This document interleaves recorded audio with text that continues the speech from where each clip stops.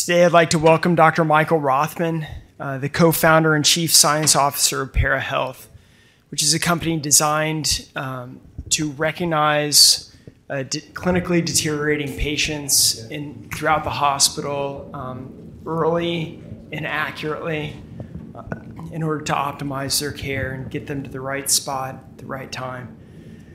Motivated by the avoidable death of his mother after a common complication when undetected following a low-risk surgical procedure, Dr. Rothman, he spent about 30 years of data analysis and mathematical modeling experience, including close to 2 decades at IBM's Watson Research Laboratory to develop what's termed the Rothman Index and the Pediatric Rothman Index.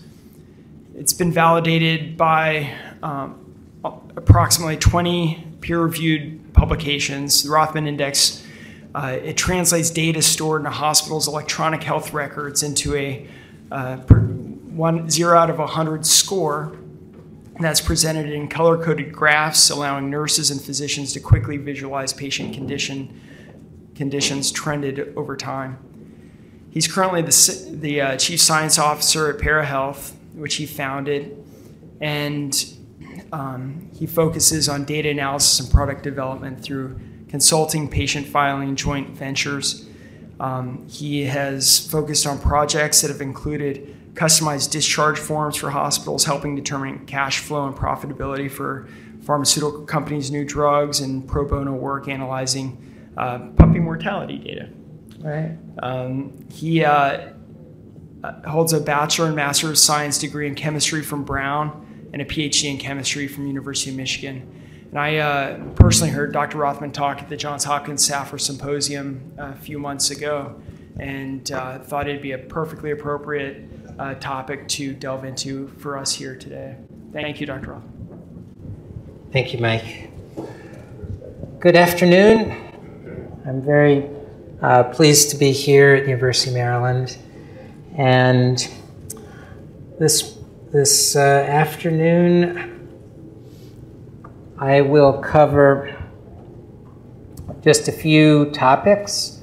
The origin of this index, which Mike referred to, which is called the Rothman Index, the science behind it, how it's been used, and what outcomes we've seen at various hospitals. As you just heard, this really is a personal story. On the left, on that first picture, and all the way on the right are pictures of my mother. She had aortic stenosis, and subsequent to that, a valve replacement operation. Initially did well, but over the next few days slowly deteriorated. And without going into the details of her experience, she was discharged, came back to the hospital 4 days later, and died in the ED of a cardiac tamponade. So after this happened, my brother and I sat down and really asked the question, why? This was truly an avoidable death. As we looked into it and thought about it, what we came to understand, though, was that we believed that the doctors and nurses taking care of my mother were competent, but it seemed that the system itself had failed. What I mean by that is this. I became acquainted with electronic medical records at that time, and when I was in the hospital with my mother, I saw what was very clearly a desire to get all the information available to everybody in one place. There would no longer be the situation that a folder was misplaced, you couldn't find the folder, or you couldn't read someone's handwriting. But the net of it really is that you've developed an electronic filing cabinet. All the information is there. It's not organized. It's not integrated. And So the impact of that is, although the information is there, there's a significant limitation into its utility. Specifically, my mother was seen by a nurse on a Tuesday who said, okay, there's reasonable condition for someone so many days after major surgery. Another nurse saw her the next day and said, yeah, this is reasonable condition for someone so many days after major surgery. What they couldn't determine, what they couldn't detect, was that from the first day to the second day, she'd actually deteriorated. And catching that trend is extremely difficult. And so we asked the question, why isn't there just a number, a single number, which captures the patient's acuity, which you can track over time? And that started us on what became a long journey.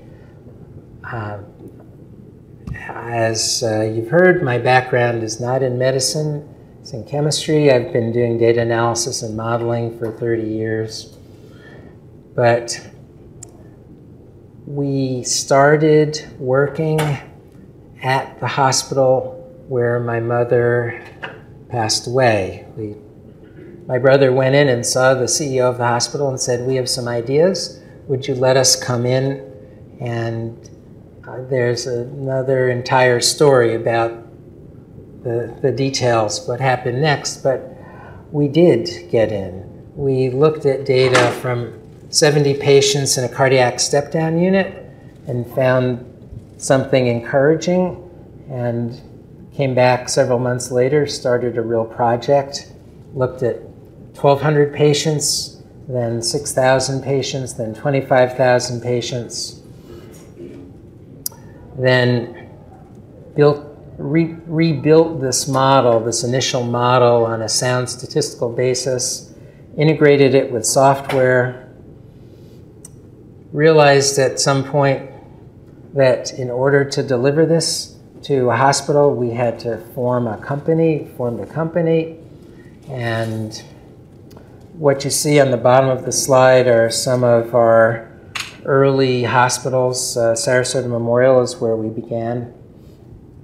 Houston Methodist, Yale New Haven were early adopters, UPMC. Memorial Sloan Kettering is one of the more recent hospitals. But our measure of success, this is my personal measure of success, was that if we could prevent what happened to my mother from happening to one other person, then it would be worthwhile. So fortunately and surprisingly, we've achieved far beyond that. These are some of the other hospitals, academic medical centers, community hospitals, pediatric hospitals, specialty hospitals. We're at about 25 health systems, which comprise about 70 hospitals around the country. So I wanted to tell you today, I want to talk today about the science behind it. It is important that this score be viewed not as just a black box, but that you understand that there's logic behind it.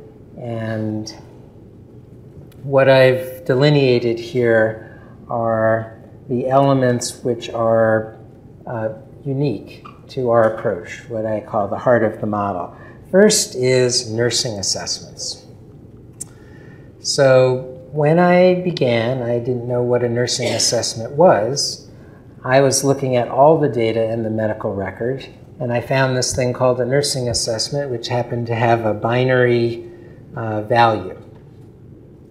Either a person had met or not met a minimum standard for each of about a dozen physiological systems. So what I came to understand is that when a nurse sees a patient, he or she does a very structured evaluation of that patient, rating each of these dozen physiological systems as either having met a standard or not having met that standard, goes back to the computer and enters it into the computer. So first of all, this is a part of nursing school curricula. It's universal. And to give you an example of a standard, the GI standard requires that the abdomen be soft and non-tender, 4 quadrants of bowel sounds, no nausea or vomiting, and bowel continent. So if all of those things are true, you would have met the minimum standard. If any of those are false, you would not have met the standard. It's almost like a headline for each physiological system. Either you've met the minimum standard or not. They're recorded roughly twice each day, and every hospital records essentially the same data. It is a fact, however, that every hospital records essentially the same data differently, but we've addressed that problem. We take the data as it's supplied by the hospital, we go through a translation process and put it into a standard form so that we can use it. However, when I started down this path on nursing assessments and incorporated them into our model, I ran across a great deal of skepticism from physicians and also from nurses that nursing assessments are basically inconsistent, unreliable, more or less meaningless. And any model which used nursing assessments had a problem in the beginning. And so we had to go out and prove that there was clinical information in these nursing assessments. So we did a study. We looked at 42,000 patients over 2 one-year periods at a community hospital. And this is some of the outcome that we got. We looked at, first of all, in-hospital mortality. And we're looking at the first assessment upon admission. And what you see on those bars are odds ratios. So what that means is if you come in, you get your neurological assessment. If you fail your neurological assessment, you're 9.4 times as likely to die in the hospital as if you pass your neurological assessment. And you're 8 times as likely to die in the hospital if you fail your respiratory assessment as if you pass it, and so forth. All of these nursing assessments had significance. We then looked at the last nursing assessment taken just before discharge. We married the data with the Social Security death file so we could answer the question, is this patient alive a year after discharge? And what we found was that if you failed your food and nutrition assessment, you were almost 7 times as likely to die in that following year as if you passed your food and nutrition assessment. If you fail your neurological assessment, you're about 6.5 times as likely to die in the following year, and so forth. Turns out that pain is not predictive of one-year mortality, and so it's not part of our model. But this is what we put together. So if the first nursing assessment taken upon admission correlates with in-hospital mortality, and the last nursing assessment taken just prior to discharge correlates with post-discharge mortality, then it's reasonable to infer that all nursing assessments gathered throughout a patient's stay contain significant clinical information. And we published this in 2012. There is another aspect of nursing assessments, though, that's important to mention, and that is that they serve as early indicators of deterioration. Before you see decompensation, you see blood pressure plummeting or heart rate racing, what you'll see is the patient is failing these nursing assessments. So what does failing a nursing assessment mean? Patient stops eating. They get confused. They have edema. Their digestion shuts down. They're having trouble walking.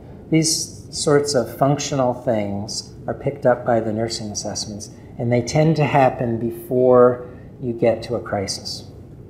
So having that nursing data gives us an early indication of deterioration. The second novel aspect of what we're doing is the way that we estimate risk.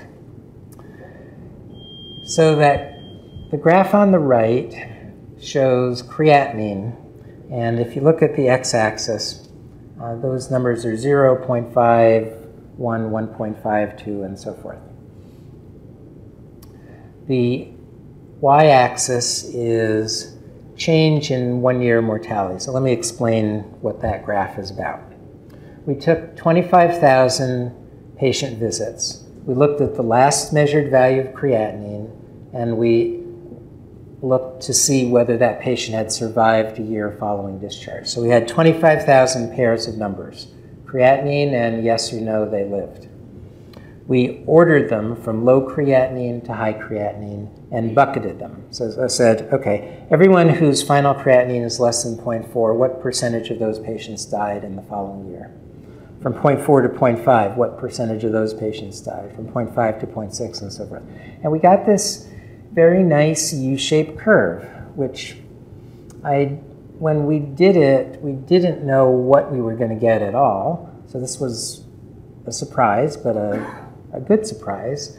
And so what it says is that elevated creatinine is associated with elevated risk. And I came to later learn related to kidney disease or kidney problems. Low creatinine is related to muscle wasting, which also elevated risk.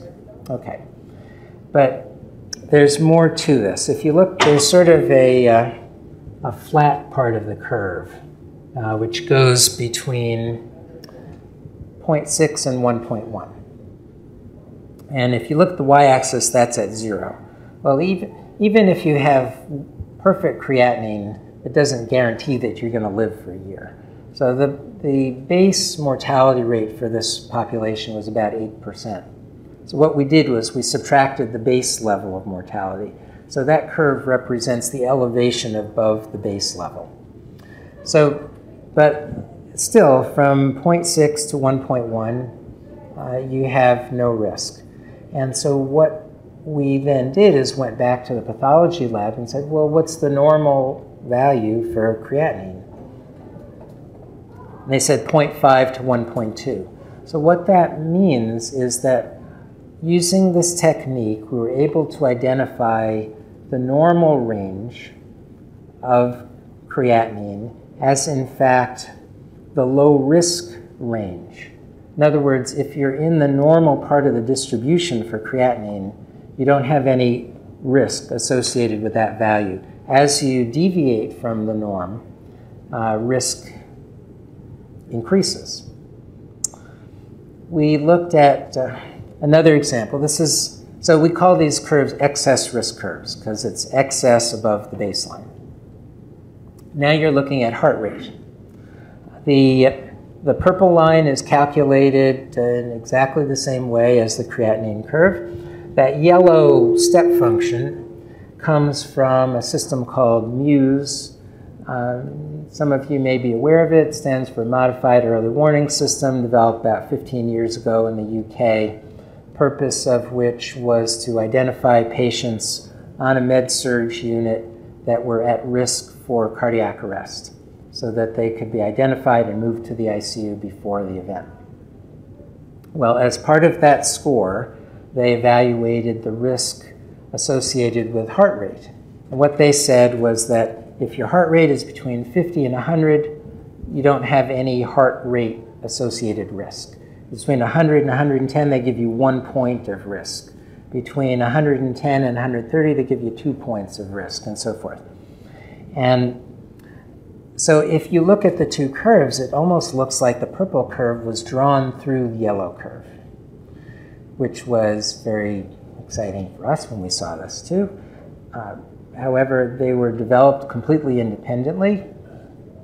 The purple curve was developed empirically in the manner I just described. The yellow curve is the consensus of expert opinion as to what elevated heart rate means in terms of risk, and it was put together by a group of intensivists.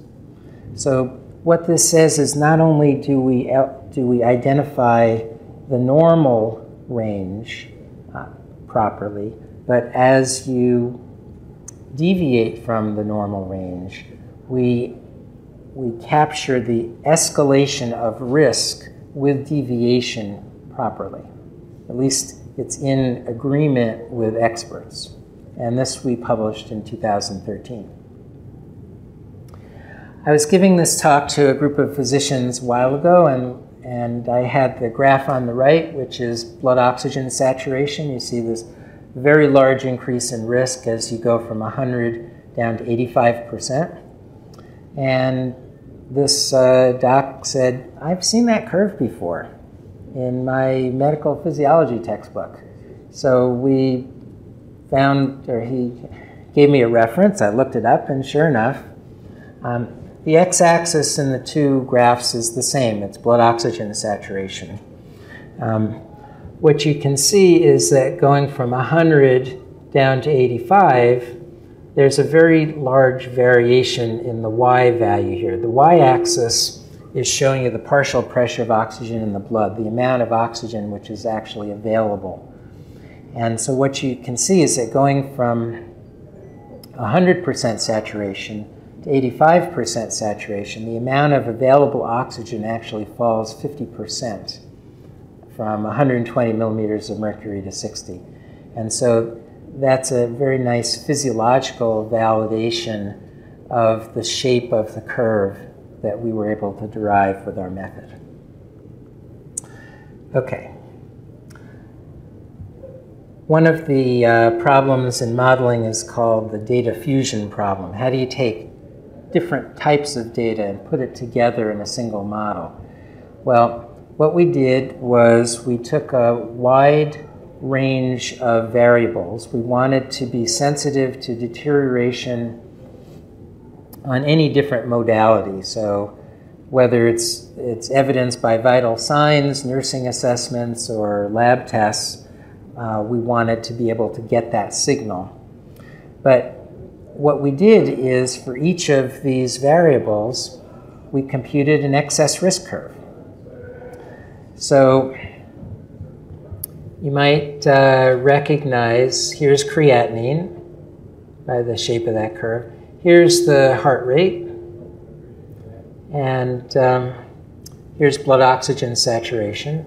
And what you can see is now they're all on a common scale. They've all been converted to what we call excess risk. And by the way, here are the nursing assessments. And I know you can't read that, but the nursing assessment which has the greatest impact is the food and nutrition assessment, if you're not eating. And the way that it played out in the data is the mortality rate if you fail your food and nutrition assessment upon discharge is about 40% greater than if you pass it. Not 40% of the rate, but 40 points greater. So if your mortality was 8%, it would be 48%. Okay, so if you wanted to calculate the Rothman index, you could sort of do it by hand, which is, there are actually a few pages of equations to actually get the number, but if you had the 26 inputs, you took each input, you went to the appropriate excess risk curve and plugged in that number, you read off the risk, and then you summed the risk across these 26 variables, so you got total risk. The way that we calculate the score, we wanted 100 to be unimpaired, so we subtract the risk from 100. So the lower the score, the sicker the patient. So that's in effect how you calculate the index. And we published this in 2013 in the Journal of Biomedical Informatics. This is the paper. It is, as Michael was saying, we now have about 25 peer-reviewed articles, some by us, many by researchers at the various hospitals using the system. But I keep track of how many times the article is viewed, and I think the last time I checked, we were up to about 8,300. Now, it's not a big number if you're looking at like the followers of Beyonce or something like this. But 8,300 is pretty much everybody in the world who cares about bioinformatics. So everyone's read this paper, and it was actually honored at the annual meeting of the American Medical Informatics Association in the year that it came out. I was honored as one of the top papers of the year. So what we do is we generate a score, and we graph that score over time. And the graphs themselves are color-coded. And what this slide shows is the rationale behind the color coding. What you see here on the y-axis is the Rothman index. On the x-axis is the likelihood of a very severe outcome, either death or discharge to hospice, within the next 48 hours. And you see, going from 100 down to about 65, you're pretty much hugging the y-axis, very little chance of a severe outcome. From 65 down to 40, you go from about 3 to 8% likelihood. And so patients whose scores are in that range are viewed as worrisome. Below that, risk escalates pretty dramatically. And this graph in itself is another validation of the score. It shows, it's a nice demonstration of the concept of physiological reserve, which is to say that if you're at a 90 and you get 10 points of insult knocking you down to 80, very little change in your risk. But if you're at a 20 and you go down to 10, there's this huge increase in risk. And that's because someone who is that sick cannot take that one more thing. And when we graph these, when we make a graph of the scores, we color code it by the last value of the index. But the model itself is what is called a heuristic model. It's a constructed model. It's not built to predict a specific thing. It's just built to capture the idea of risk. So if you build a model like that, it's incumbent upon you to prove that it means something. And so we spent a lot of time working on validation. These are just some of the things that we did. This is looking at the score, and this is the likelihood of dying within the next 24 hours, and these are results from 3 different hospitals. This is looking at the score at discharge versus the likelihood of readmission within 30 days, and you can see this, that likelihood of, to readmit is much higher as the score falls. This is the correlation with the Apache 3, initial estimate of mortality. And this was in that JBI paper, but we've done more work with in comparing to Apache and found that we have a greater area under the curve in predicting mortality using the RI than Apache does. This is some work that was done at Yale. The graph on the left these are admission scores. So if you come in with a score between 90 and 100, your average length of stay is a little more than 2 days. If you come in with a score between 50 and 60, your average length of stay is between 6 and 7 days, and it correlates nicely. Also, the score at admission correlates with cost of stay. This is some work which was done at Children's Hospital of Pittsburgh. They call condition A as cardiac or pulmonary arrest. And what they found was that on average, the score declines before an event. So 0 is when the event is. Starts really declining significantly about 8 to 10 hours before the event. And this was published in 2015. Okay, so to take this from the theoretical to the more concrete, it's useful to go through a case study. So This was a situation where the chief medical officer came to us and said, okay, we had a sentinel event. It was in the newspaper. He'd spent 2 months of his life trying to understand what was going on with this situation and dealing with the aftermath. But they didn't know why he died. The family didn't allow for an autopsy. He said, why don't you put it in your system and see what you see? So this was a long time ago, and we were calculating the scores one at a time. So got a score, it was 70, and the next one was 80, and then 70, and then 80, and I thought, well, maybe we're not going to see anything either. But this is the graph that we generated. And so there was a very clear signal, a 50-point drop over a 12-hour period. And just to orient you, each one, so this is the RI on the y-axis. Each one of these vertical lines is midnight, so you're looking at 8 days worth of data. Each one of the dots is when a new piece of data entered the EMR. The score is recalculated. And so this was a 46-year-old male who was admitted to the hospital by a podiatrist admitted with a foot ulcer, admitted by a podiatrist.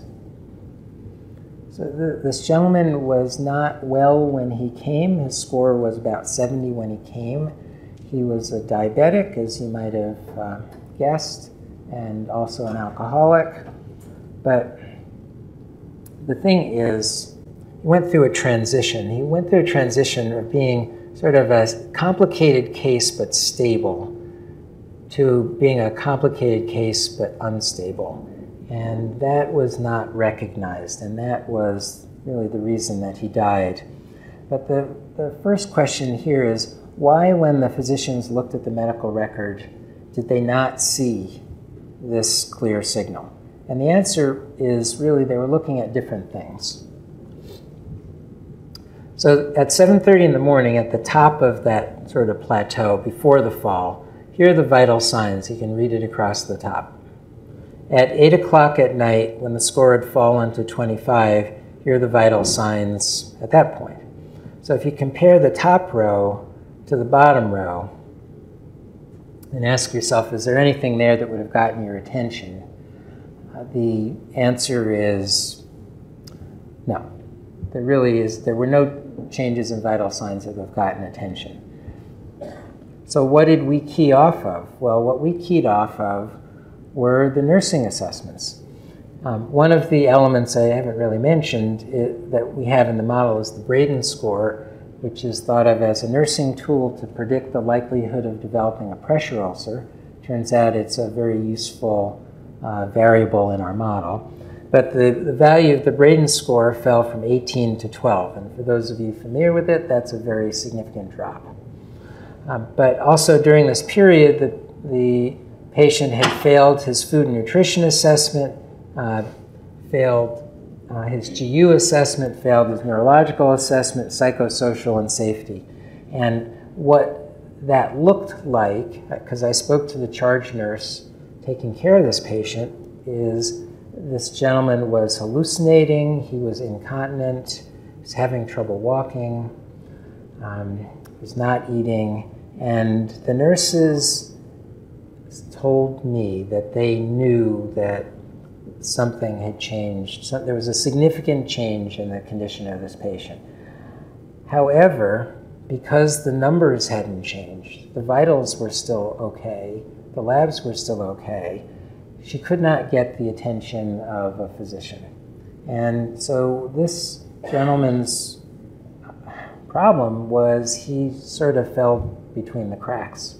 No one was paying attention, and he didn't die at the bottom of that 50-point fall. He lived for another 3 days, but just he wasn't on anybody's radar. And so one of the main points, one of the main values of this whole system is for communication. You can think of it this way. It's a way to feed nursing information to a physician in a very easy to absorb form. But it's not just the information that the nurse has on that shift, not just the nurse who's right in front of you. It's the nurse from the previous shift and the previous shift and the previous shift. And all of that information is being conveyed to you in the form of the trajectory.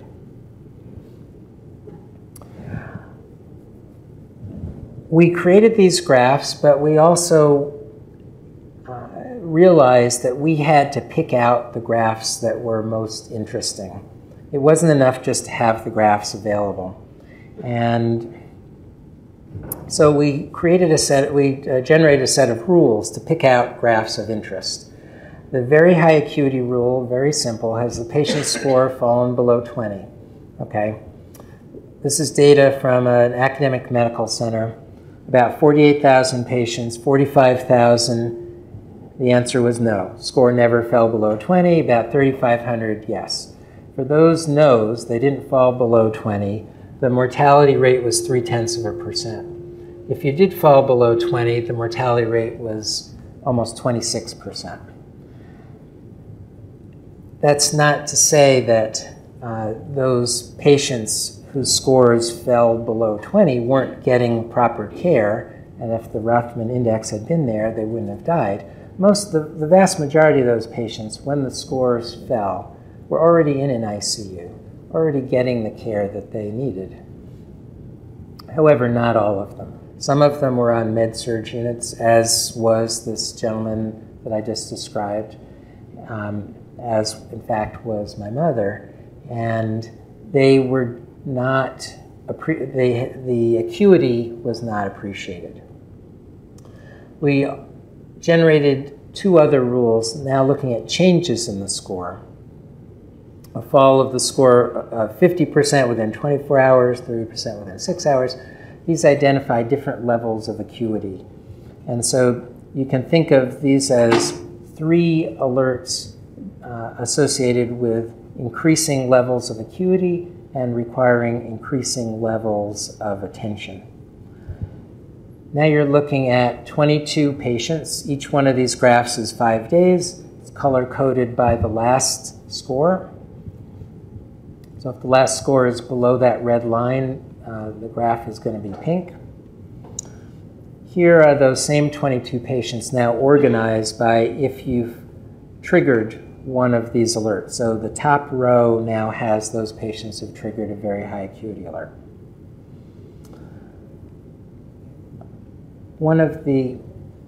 So this is, again, just a way of identifying those patients most in need of attention.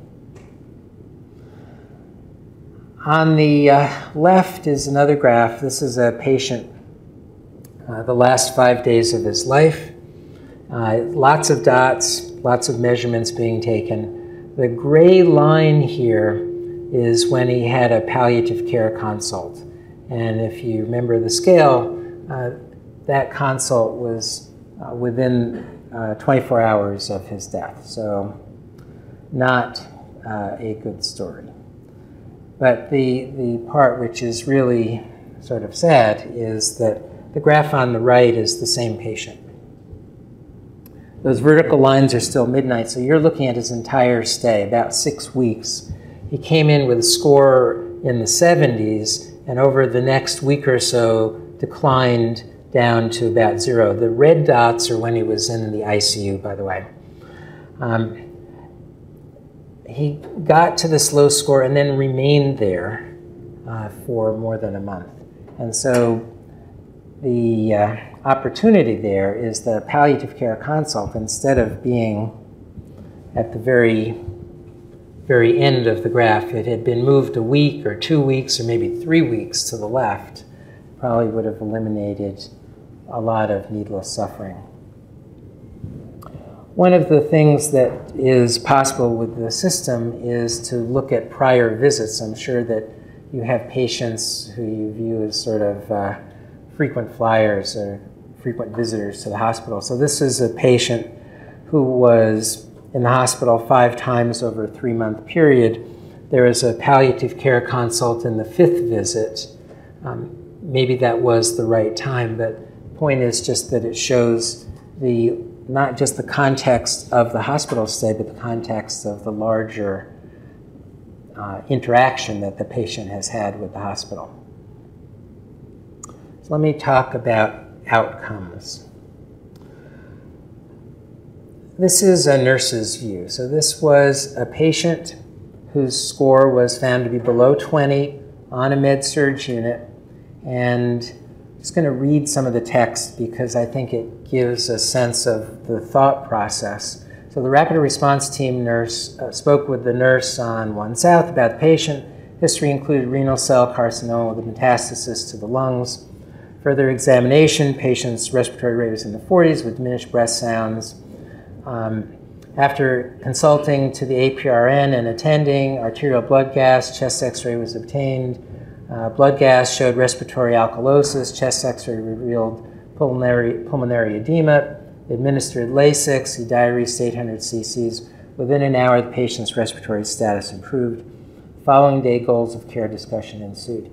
The point being, if the rapid response team nurse did not recognize this potential failure to rescue, the patient probably would have been intubated, placed on mechanical ventilation, an outcome that would not have been in line with the goals of care. These were some comments from the hospitalist, and what she said, this was the head of hospitalists at a community hospital, what she says, I'll quickly look at the number to try and get a sense of where do we need to triage ourselves, who do we need to see first. So let me focus for a moment on the ICU. There is always the question of which patient you need to see first, which is the most urgent, the patient most urgently in need of attention. And so you may think of patients in the ICU would all have low scores. First of all, that's not true. Some patients in the ICU are much, well, as you know much healthier than other patients in the ICU. And so one of the things that the tool is used for is to deal with two things. One is rounding, to prioritize, as this hospitalist was saying. The other is to understand the situation in the ICU in terms of if the ICU is at capacity, who am I going to discharge from the ICU if I know I have another patient coming in? Someone that has to come to the ICU. Who can I move? And so I've been in the situation where I've spoken to ICU docs, and the doc said, well, there's a whiteboard there, and they're looking at the different patients and trying to figure out who is stable enough, who's going to do okay outside of the ICU. It's a very difficult decision. This gives that physician another piece of information, an objective piece of information in terms of the acuity of that patient, how well they're likely to do outside the ICU.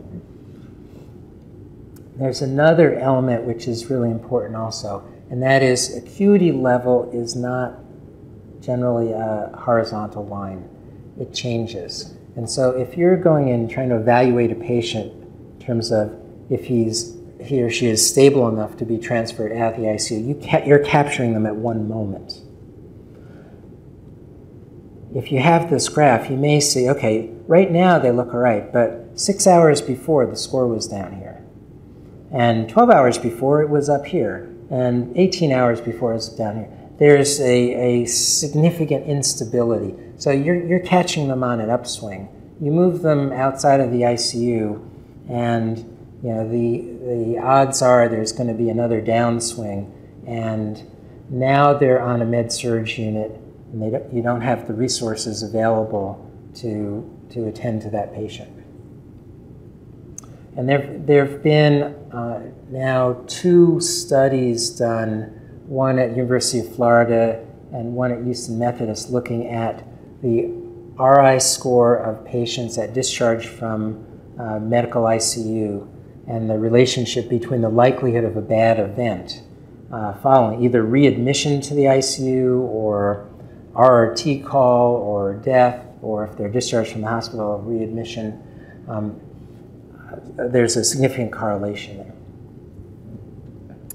And Okay, so let me show you how it has turned out at various hospitals. This is Yale New Haven, one of their hospitals, St. Raphael. It's a 350-bed community hospital. They instituted what they called a SWAT team. These were ICU nurses. They had one nurse, a coverage of one nurse per shift. When that nurse came in, they were all women, it turns out, that she would look at the array of patients in the hospital, pick out those whose scores were either low or falling, and proactively round on those patients. The mortality rate before implementation was 1.9%. After went down to 1.3%, and they've been able to maintain that. The gold line on the top is the mortality rate from their sister hospital, the main academic medical center, Yale New Haven Hospital. Their mortality rate was 2.3%. It was constant across that same period, so it acts as a control. And this was published in BMJ Quality and Safety in 2015. Houston Methodist had a similar outcome. Here you're looking at a mortality index. So this is the percent of expected mortality. The bars on the left represent 9 months. The dark bar is a third of the hospital where they implemented the RI as a surveillance tool. The lighter bar is where they had not. So the two bars are 9 months before implementation, and then these are each 1 quarter afterward. And what they found was that the mortality index, the percent of expected mortality that they were seeing, they were already at an excellent level. 0.7 is excellent. They went down to below 0.5 on those units that had the surveillance. And what they were doing was they were having nurses view these graphs 5 times a day, and they were having nurse practitioners round on those most vulnerable patients. And as a result of this study, they're actually in the process of implementing throughout, they have a system of 8 community hospitals associated with Houston Methodist, and they're putting it throughout their whole system. This is another Yale hospital, Bridgeport Hospital, 322 beds.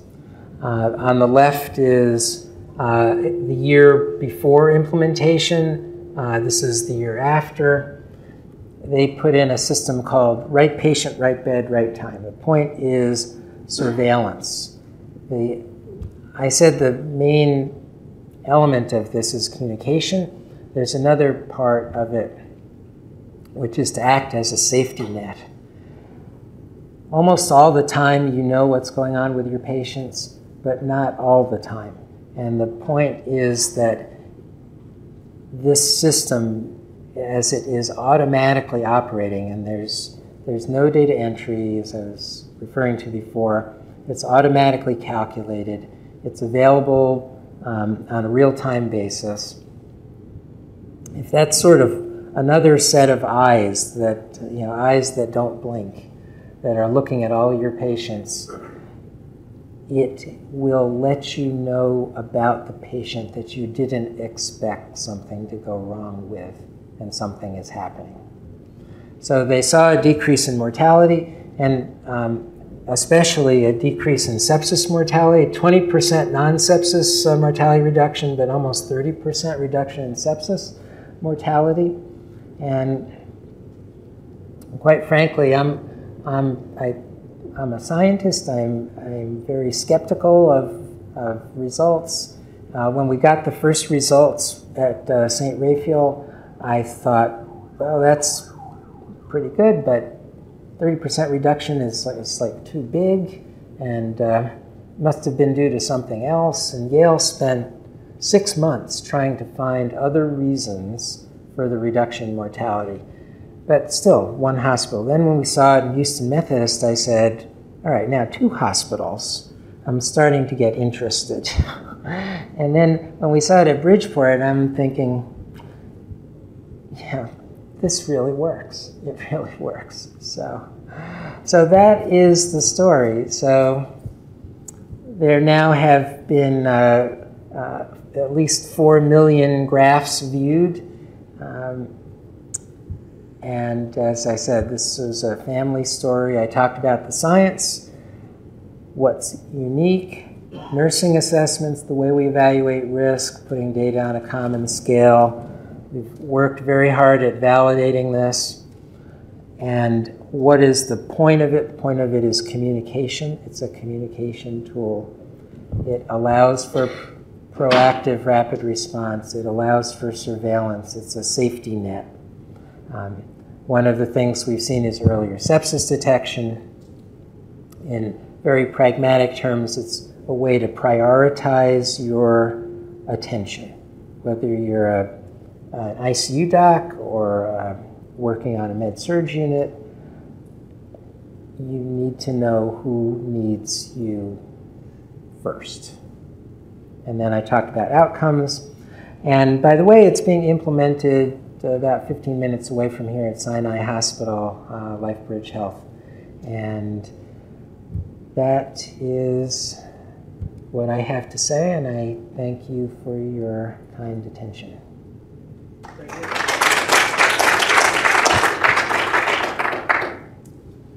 And if there are any questions, be happy to answer. Yeah. Thank you for being here. Great presentation.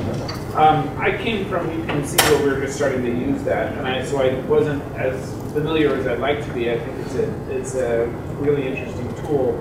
The question I have is, in the software that you use to describe the graphs, is there any way for a physician or someone who's worried about a patient because of the change in the Rothman index to look at the underlying variables to see, okay, well, the reason the Rothman index fell was because these variables changed, to give them an idea of where to look? Yeah, no, absolutely. I didn't show that, but the graphs themselves are interactive. And so all you do is you click on a point and a little table opens up. It shows you all the values that went into calculating that score. And those values themselves are color-coded in terms of how much that particular value affected the score. And you can click on a few points and see, okay, this is where we were at 9 o'clock, this is where we were at 1 o'clock in the afternoon, this is at 3 o'clock, and you can see exactly what's changing. So, yes, you can do that. So, let's go on your one graph, the example you gave of the patient. The nurses were doing evaluations like every hour and every 20 minutes. 20 MPD. I don't see nurses doing that. No. Did you go back and retrospectively throw that data in, or how did you get it? No. Okay. No, that's a good point. Okay, so nurses were not doing an evaluation every 20 minutes. I mean, if you're in an ICU, you'll get a nurse do an evaluation every 15 minutes, but this was on a med-surg unit. And typically, nurses do an evaluation, a full assessment once a shift. So once every 12 hours. They may do another assessment midway through, so maybe you're looking at once every 6 hours. But the reason why there were so many points was that every time we get any new piece of data, we recalculate the score. So if I get a temperature, and I have 26 inputs. If I have one new input, I get a new temperature, I take the 25 old values and the one new value, recalculate the score. So it'll be another timestamp. And so the fact that there were a lot of different timestamps meant that at least one new piece of data entered at each one of those times. So this isn't that you're out of the world, but so the hospitals are using this, get a score, a scary score, give it 20 or 30. Or yeah. How are you getting care to them in a good time? And then, if you don't get care to them, do they have a lot of ICUs? Are you loading up the back end? Are you loading them up? Okay, yeah, I've been asked to repeat the question. So your question is, if you got a low score, how do you get care to that patient? That was the first part. Okay. There are a couple of ways. As I was saying,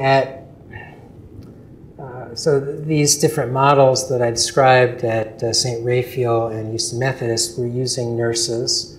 And what they have at Houston Methodist is there's a kiosk at each nursing station which shows all the patients on the unit.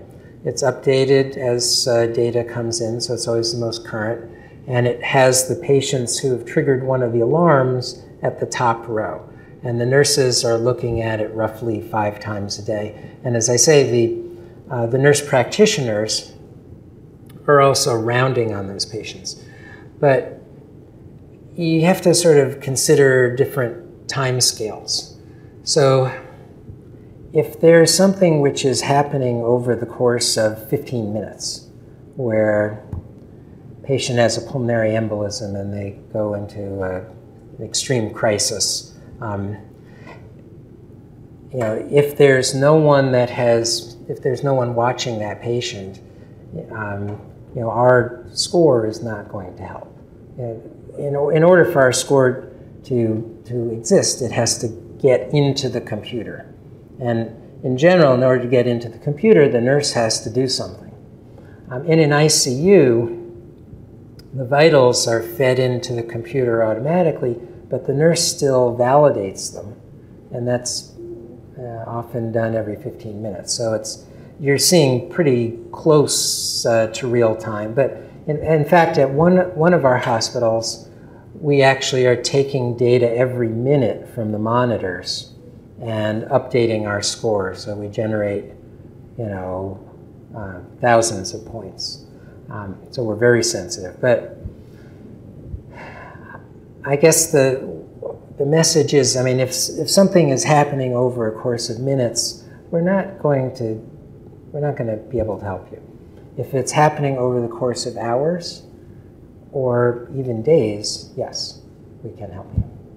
So was there another part to the question, or did I was just wondering how busy the ICUs are. Oh, how busy the ICUs are. Yeah, so, right. So, are we bumping up the ICU population by sending everyone to the ICU? No, our hospitals have not reported an uptick in ICU utilization, although a lot of hospitals are operating their ICUs at capacity. And so what I was talking about, I sort of went a little bit on a tangent, but I thought it was important for this audience, is that it's used to decide who can leave an ICU. Yeah. I think that'd be a better use. Yeah. It's relevant for this question. Yeah, I understand. Any other questions? Yeah. Have you found more information on the front end about what kinds of information we could be better collecting from patients, or could be included into nursing assessments that would result in a more accurate RX?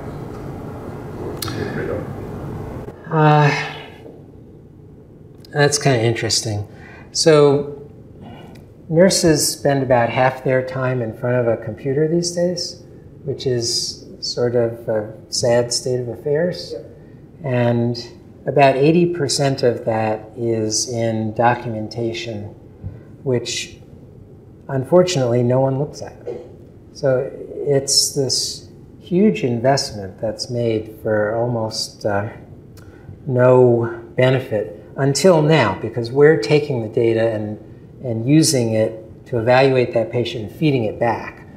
But in terms of the nursing documentation, there tends to be sort of a one-way street, and that is you add things, more and more things for nurses to document.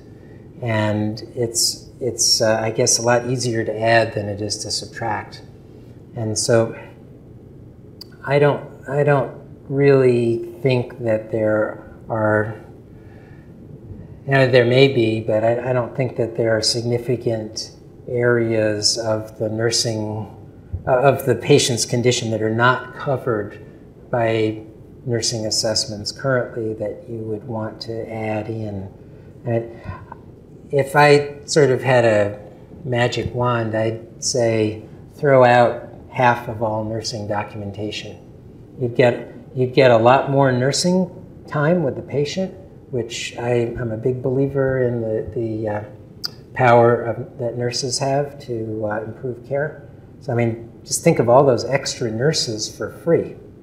And in terms of what you really need in the medical record. You know, I mean, just because there's going to be a lawsuit 3 years from now, you know, is it worth spending? A 500-bed hospital spends about $200 million a year for nurses to do that documentation. And, you know, you could pay out a lot of legal costs for $200 million a year. I don't know. I have an opinion on it. Yeah, go ahead. So I'm one of the pulmonary critical care program directors, and the Association for Program Directors has been looking at different ways that people have been using the EMR and research on the EMR. And one of the places in Oregon Health Sciences, they have identified that there's stuff in the EMR that goes unnoticed by fellows in training or by critical care docs that should be picked up. So coupling an index like this with the idea that out of the 30 patients in our medical ICU, these 5 patients' EMRs need to be scanned. They're using eye scanners to see where fellows' eyes go on the screen, how to pop up things in different places to grab attention, but using an index that can direct a fellow or a critical care doc to a particular EMR, not just a rounding at the bedside, but being able to glean information from. We're in the age of the medical record. It's not going away. Would be fascinating to look at to see if it helps that. Yeah, I mean, I've spoken to a lot of ICU docs at this point, and I've gotten a very divergent opinions. I spoke to a very well-regarded head of an ICU at an academic medical center who told me that if one of his residents needed to look at a graph to tell them that their patient was getting sicker, they'd have to find a new job. On the other hand, I've spoken to ICU docs that say, kind of like, are you kidding? You know, we're overwhelmed with data. And it's not possible to absorb it. And if you can show me a trend in that data, it's very powerful. And you know, it's one of the things that, well, everybody in the ICU is already sick, so what do you need this for? No, they're not all equally sick. As you, again, I'm not a physician, I've never taken care of a patient, but I've looked at enough graphs. I know that they're not all equally sick. And because patients are sick in the ICU, if you have a downtrend, your window for catching that is limited before there's a serious result. And so if I can, you know, you're following, you know, 10 patients or 20 patients or 5 patients, whatever. And if I can say, look at bed number 3 now, something that, you know, you were absorbed someplace else, that could be important. So, Wrap up right there. thank you. Next, we'll be in the back if anyone has any further questions, but thank you very much, Dr. Rothman. Appreciate it. You're welcome.